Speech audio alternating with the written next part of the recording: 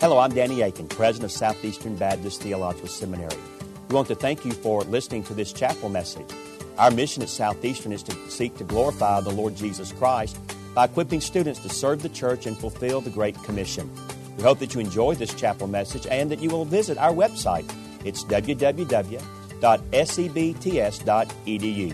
There you can learn more about our school and what the Lord is doing here. We hope you enjoy the message. Thank you for being a part of what we're doing here.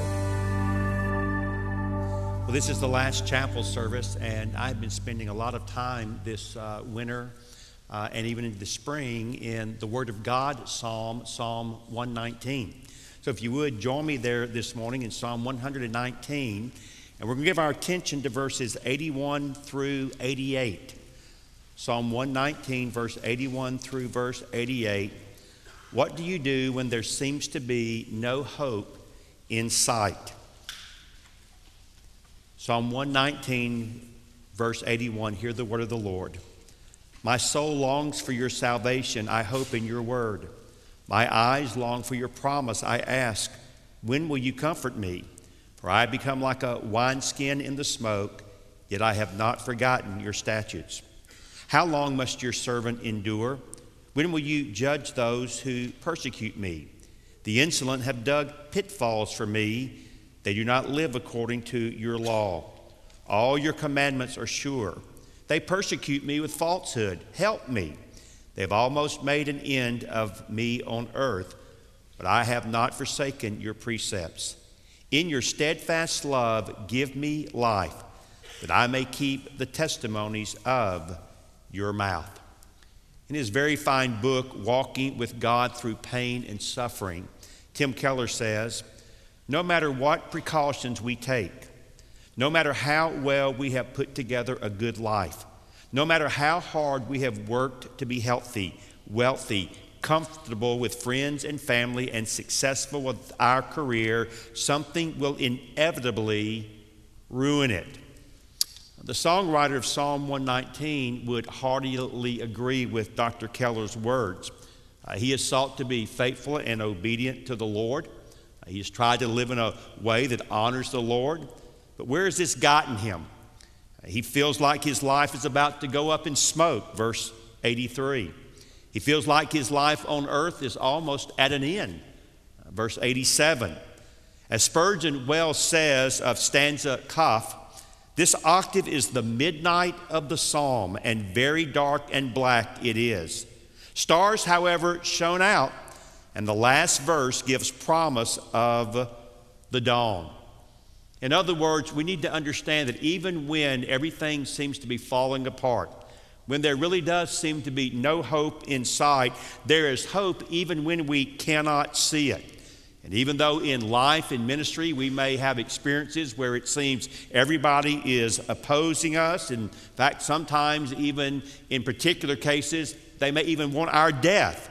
The Bible says, do not despair, because God's steadfast love, verse 88, is what our Savior will provide, and in the process of providing, He will give us life.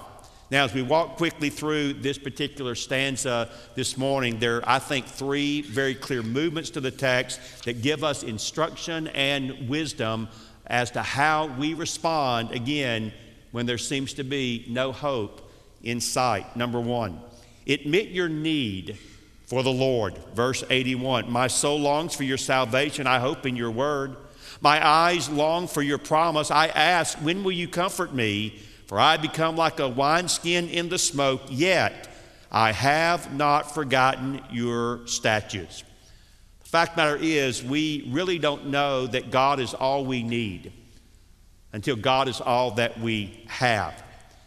And often that truth is made real to us on the road marked with suffering, a road that involves anxiety and confusion, despair and disappointment, evil, pain, trials. Do any of those words sound familiar to those of us who've been in the ministry for some period of time? I think we would recognize all of those words to be quite familiar.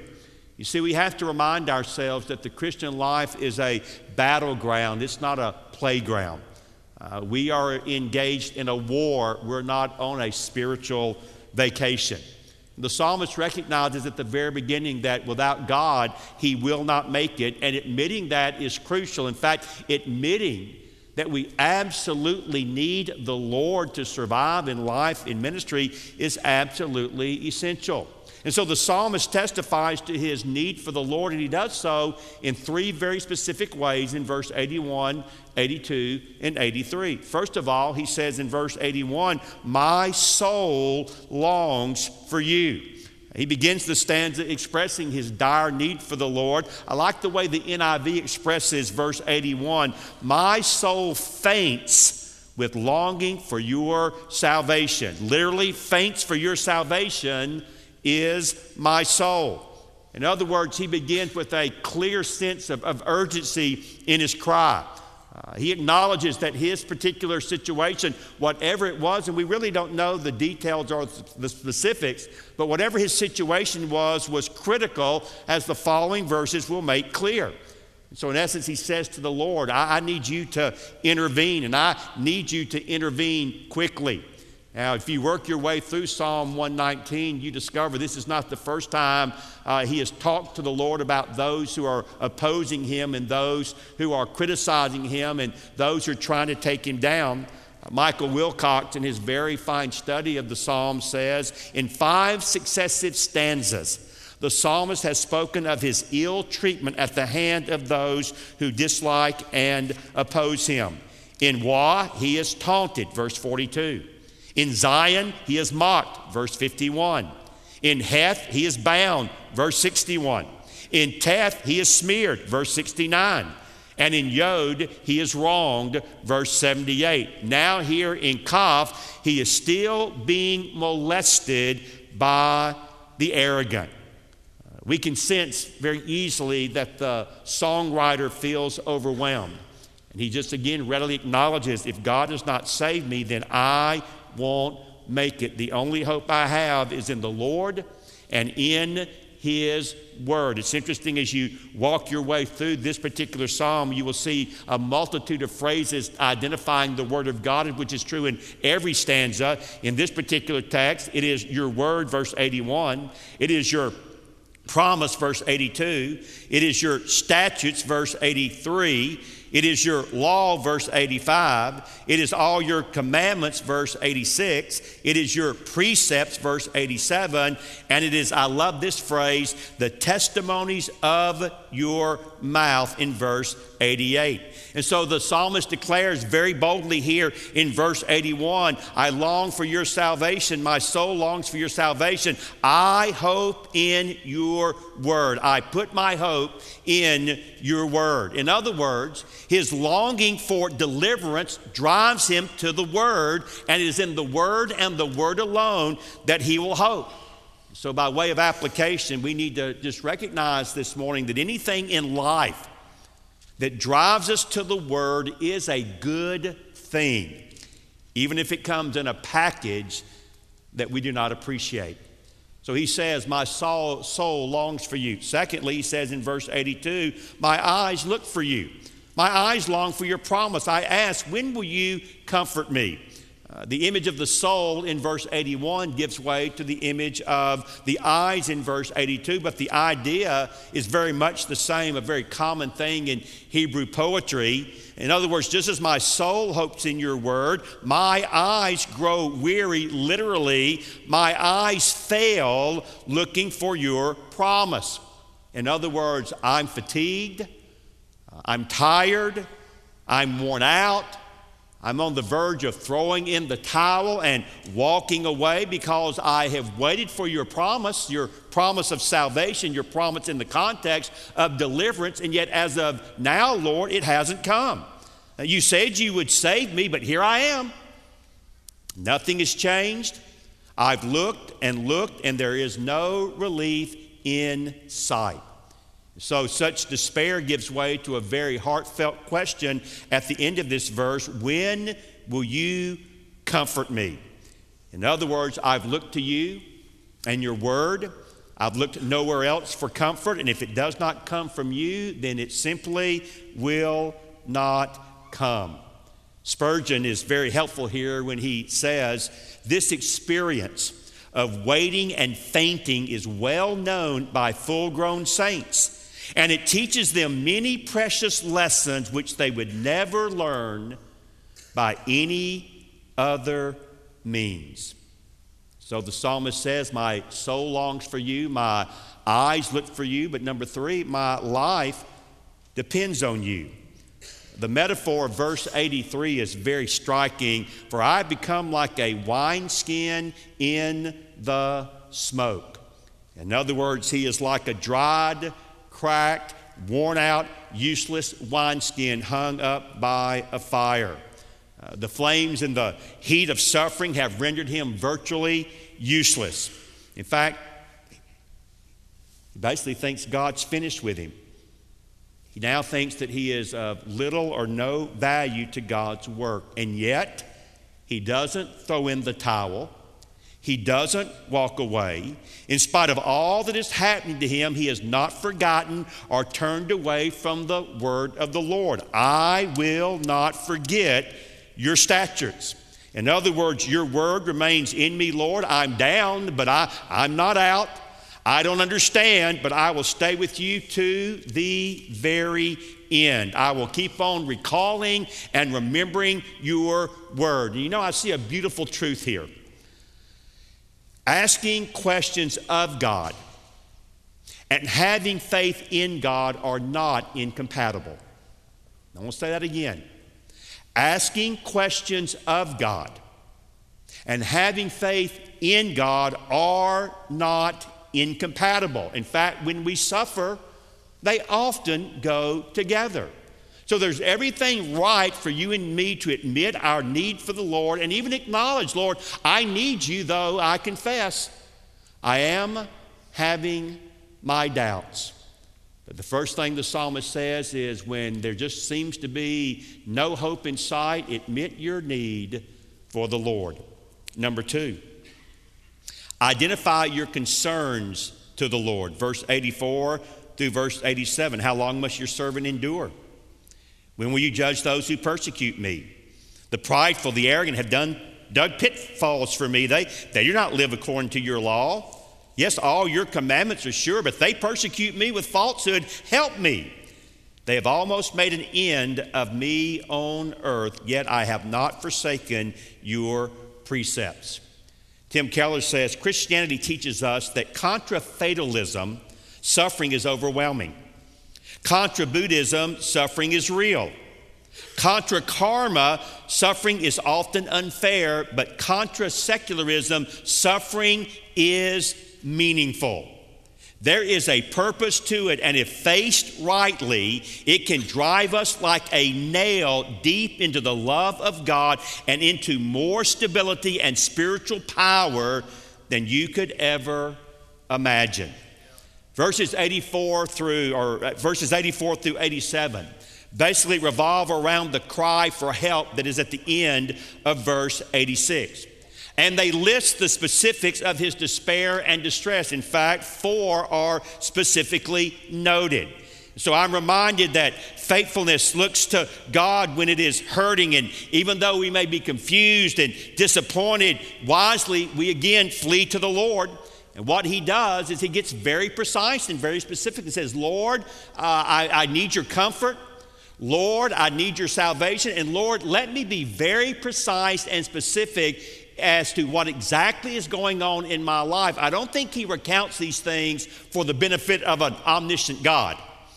I think he recounts these things for the benefit of himself. So what are the 4 things he says he needs the Lord's help in? Number 1, I need your help to endure persecutors. Verse 84, as you see, is comprised of 2 questions. Question number 1, how long must your servant endure?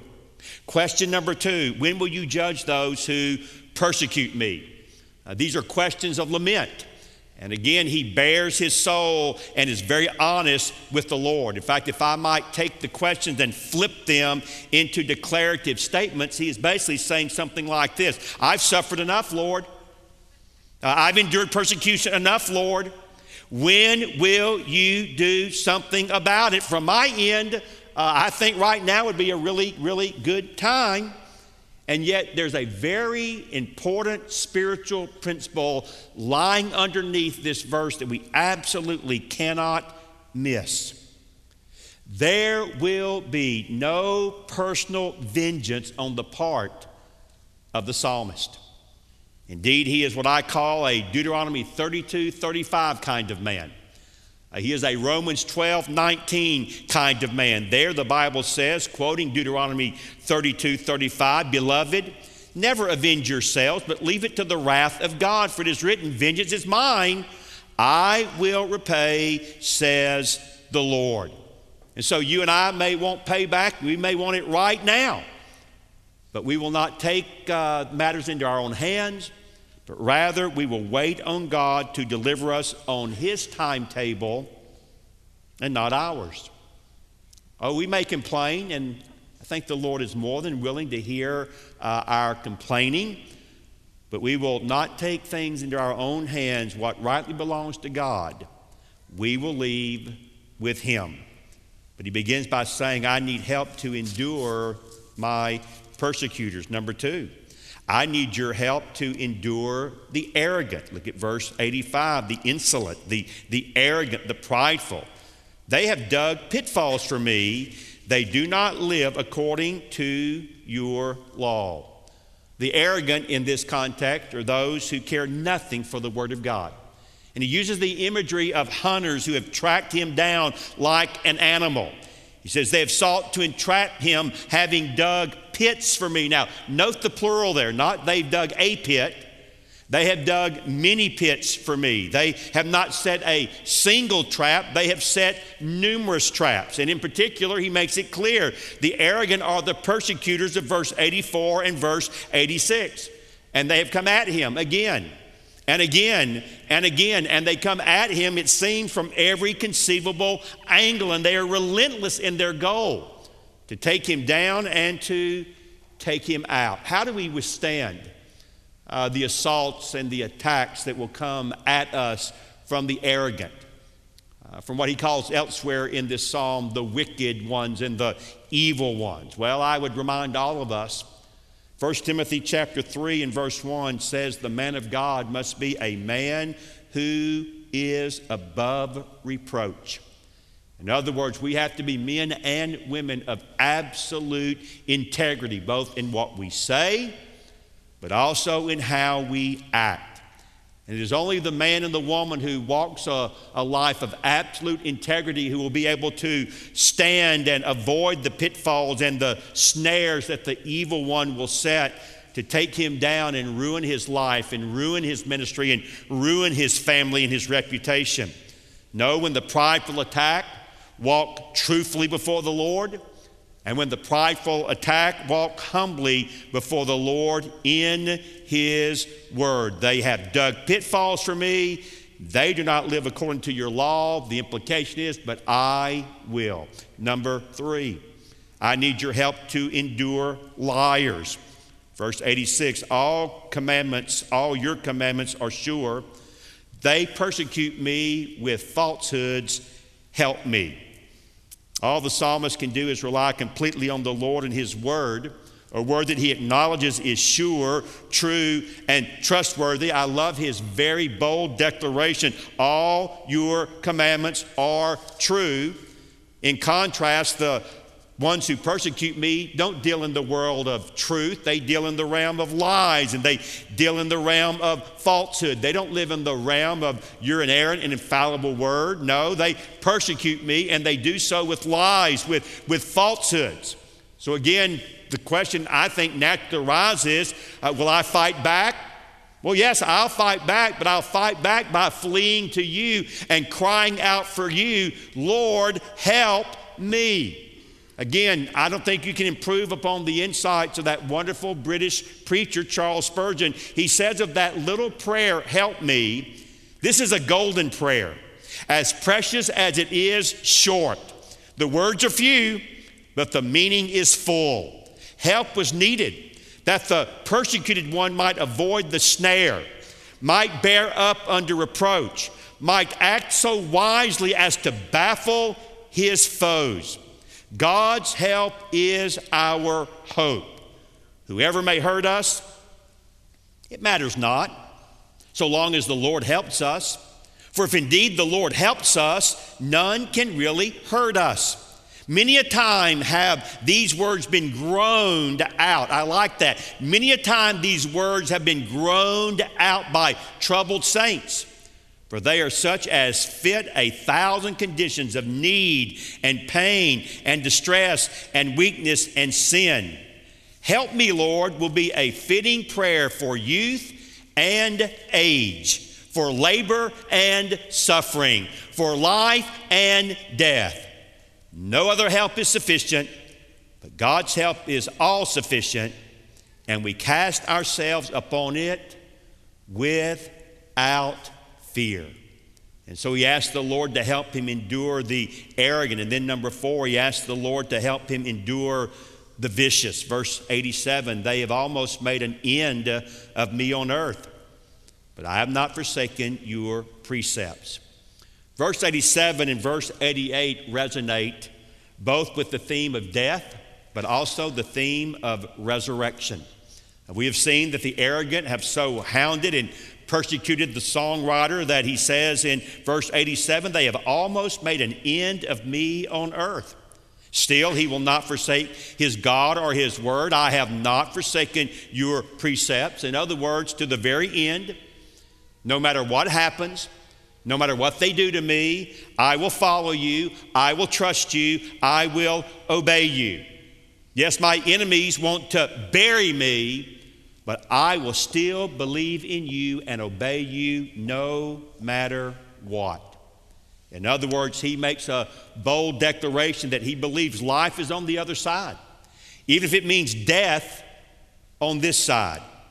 In other words, the songwriter would say, verse 88, it's just around the corner. Which then leads us to our third and final movement in this psalm. Yes, we admit our need for the Lord and we identify our concerns to the Lord. And then finally, we trust in the faithfulness of the Lord. Verse 88, in your steadfast love, give me life in order that, so that I may keep the testimonies of your mouth. The life God offers is not one of mere existence. That was never his intention. It is a life of abundance, a life of fullness that you never had till you met Jesus, but you always wanted, you always longed for this life. And yet we understand from God's word that the road to this life is often marked by pain, by suffering, and the Bible is so clear. Had not God been with you and for you every step of the way, you would have found this life to be unbearable. After all, Jesus said to follow him means to deny yourself, take up your cross daily, and to follow him. No, without knowing that the Lord is with me and that the Lord is for me, I would have found the walk of faith to be more than I could handle. But in this last verse of stanza Kaf, the psalmist reminds us that as we indeed walk the life that God has called us to walk, as we run the race, using the Hebrews metaphor that God has called us to run, there are two constant companions that are always with us every step of the way. First is his love. Secondly is his word. First of all, you have his love. Verse 88, in your steadfast love, give me life. As a little boy, my favorite song was Jesus Loves Me, This I Know, for the Bible tells me so. If you were to ask me today as a 61-year-old man, what is your favorite song? It is still the same.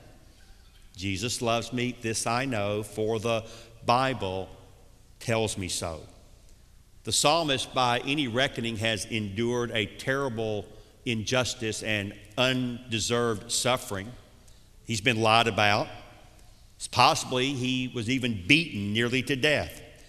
Nevertheless, the love of God is not just his hope. He tells us in verse 88, the love of God is my life. In words again that have the ring of resurrection, he asks his Lord, in your steadfast love, the ESV, in your loyal love, the NIV, in your faithful love, the Christian Standard Bible, give me life. I think the idea is, Lord, restore my life, revive my life, renew my life out of the overflow of your loyal, faithful love, a love that endures forever. You see, brothers and sisters, the only love that won't disappoint you is one that can't change, a love that cannot be lost, that is not based on the ups and downs of life, nor is it based on how well you live. Indeed, the love that will sustain us is the kind of love that even death cannot take away from you. And Tim Keller is right. God's love is the only thing like that in all of the world. So we have his love. But then secondly and finally, we have his word. In your steadfast love, give me life, that I may keep the testimonies, and I love again this phrase, the testimonies of your mouth. In other words, as we continue to walk down the path God has called us to, on the one hand, we have his love. On the other hand, we have his word, what is called here the testimonies of your mouth. Alan Ross says that statement is a declaration of direct revelation from God. I find it to be, like in verse 13 and verse 72, another evidence of the Bible's divine inspiration. The Word of God is literally that which comes out of the very mouth of God. And so God's Word is his companion along with the Lord's steadfast love. And flowing out of the life I've experienced from his faithful love, I can now be obedient to your Word. Because you love me and sustain me, I will obey you. And to put these things in very practical application categories, it is your love that motivates me and empowers me to obey you. But it is your word that guides me and informs me how to obey you. In other words, I like to refer to the love of God and the word of God as twin gifts that he gives us to keep us in the battle, twin gifts that will sustain us to the very end. So let me close. Psalm 119, verses 81 through 88, poetically and beautifully, I believe, capture the passion of our Savior. It's an easy lament for me to hear Jesus praying when you consider his unjust suffering, his death, and his resurrection. You see, it's all there. Again, I think Tim Keller says it as well as it can be said. Jesus lost all his glory so that we could be clothed in it. He was shut out so we could get access. He was bound, nailed, so that we could be free. He was cast out so we could approach. And Jesus took away the only kind of suffering that can really destroy you. That is being cast away from God. He took that so that now all suffering that comes into your life will only make you great. A lump of coal under pressure becomes a diamond. And the suffering of a person in Christ only turns you into something beautiful. May God indeed take the suffering that we endure and turn us into something beautiful for our good, but ultimately something beautiful for his glory. Let's pray together. Heavenly Father, I thank you for Psalm 119, all 176 verses. Each beautiful stanza drives us to your word and reminds us of just what a precious gift is your word. It is there for us in any and every circumstance to guide us, to strengthen us, to revive us. Yes, Lord, to keep us in the battle, to keep us in the race, that we would not walk away because we have found on the one hand your love to be more than adequate, and we have found your word to be more than sufficient. So Lord, when it just seems like there's no hope in sight, help us to look to the cross. Help us to look up to you. For there we will find a perfect, wonderful Heavenly Father whose love is never ending and whose word indeed will endure forever. For these twin gifts we praise you and thank you, making our prayer in Jesus' name. Amen. Thank you again for listening to this chapel message from Southeastern Baptist Theological Seminary. If you are thinking about theological education on the undergraduate or graduate level, including doctoral studies, we hope that you consider us. If you also find these chapel messages encouraging and a blessing to your walk with Christ, we we hope that you will consider financially supporting Southeastern. Our graduates are literally serving the kingdom across this globe, working to carry the gospel of Jesus Christ to a lost and dying world. Your gifts will help to train more, and they will serve as a worthwhile investment in God's kingdom. You can find more information about attending Southeastern or supporting us financially at www.sebts.edu. We covet your prayers and trust that God will bless every good work you do for His glory. Thank you for joining us in our chapel services.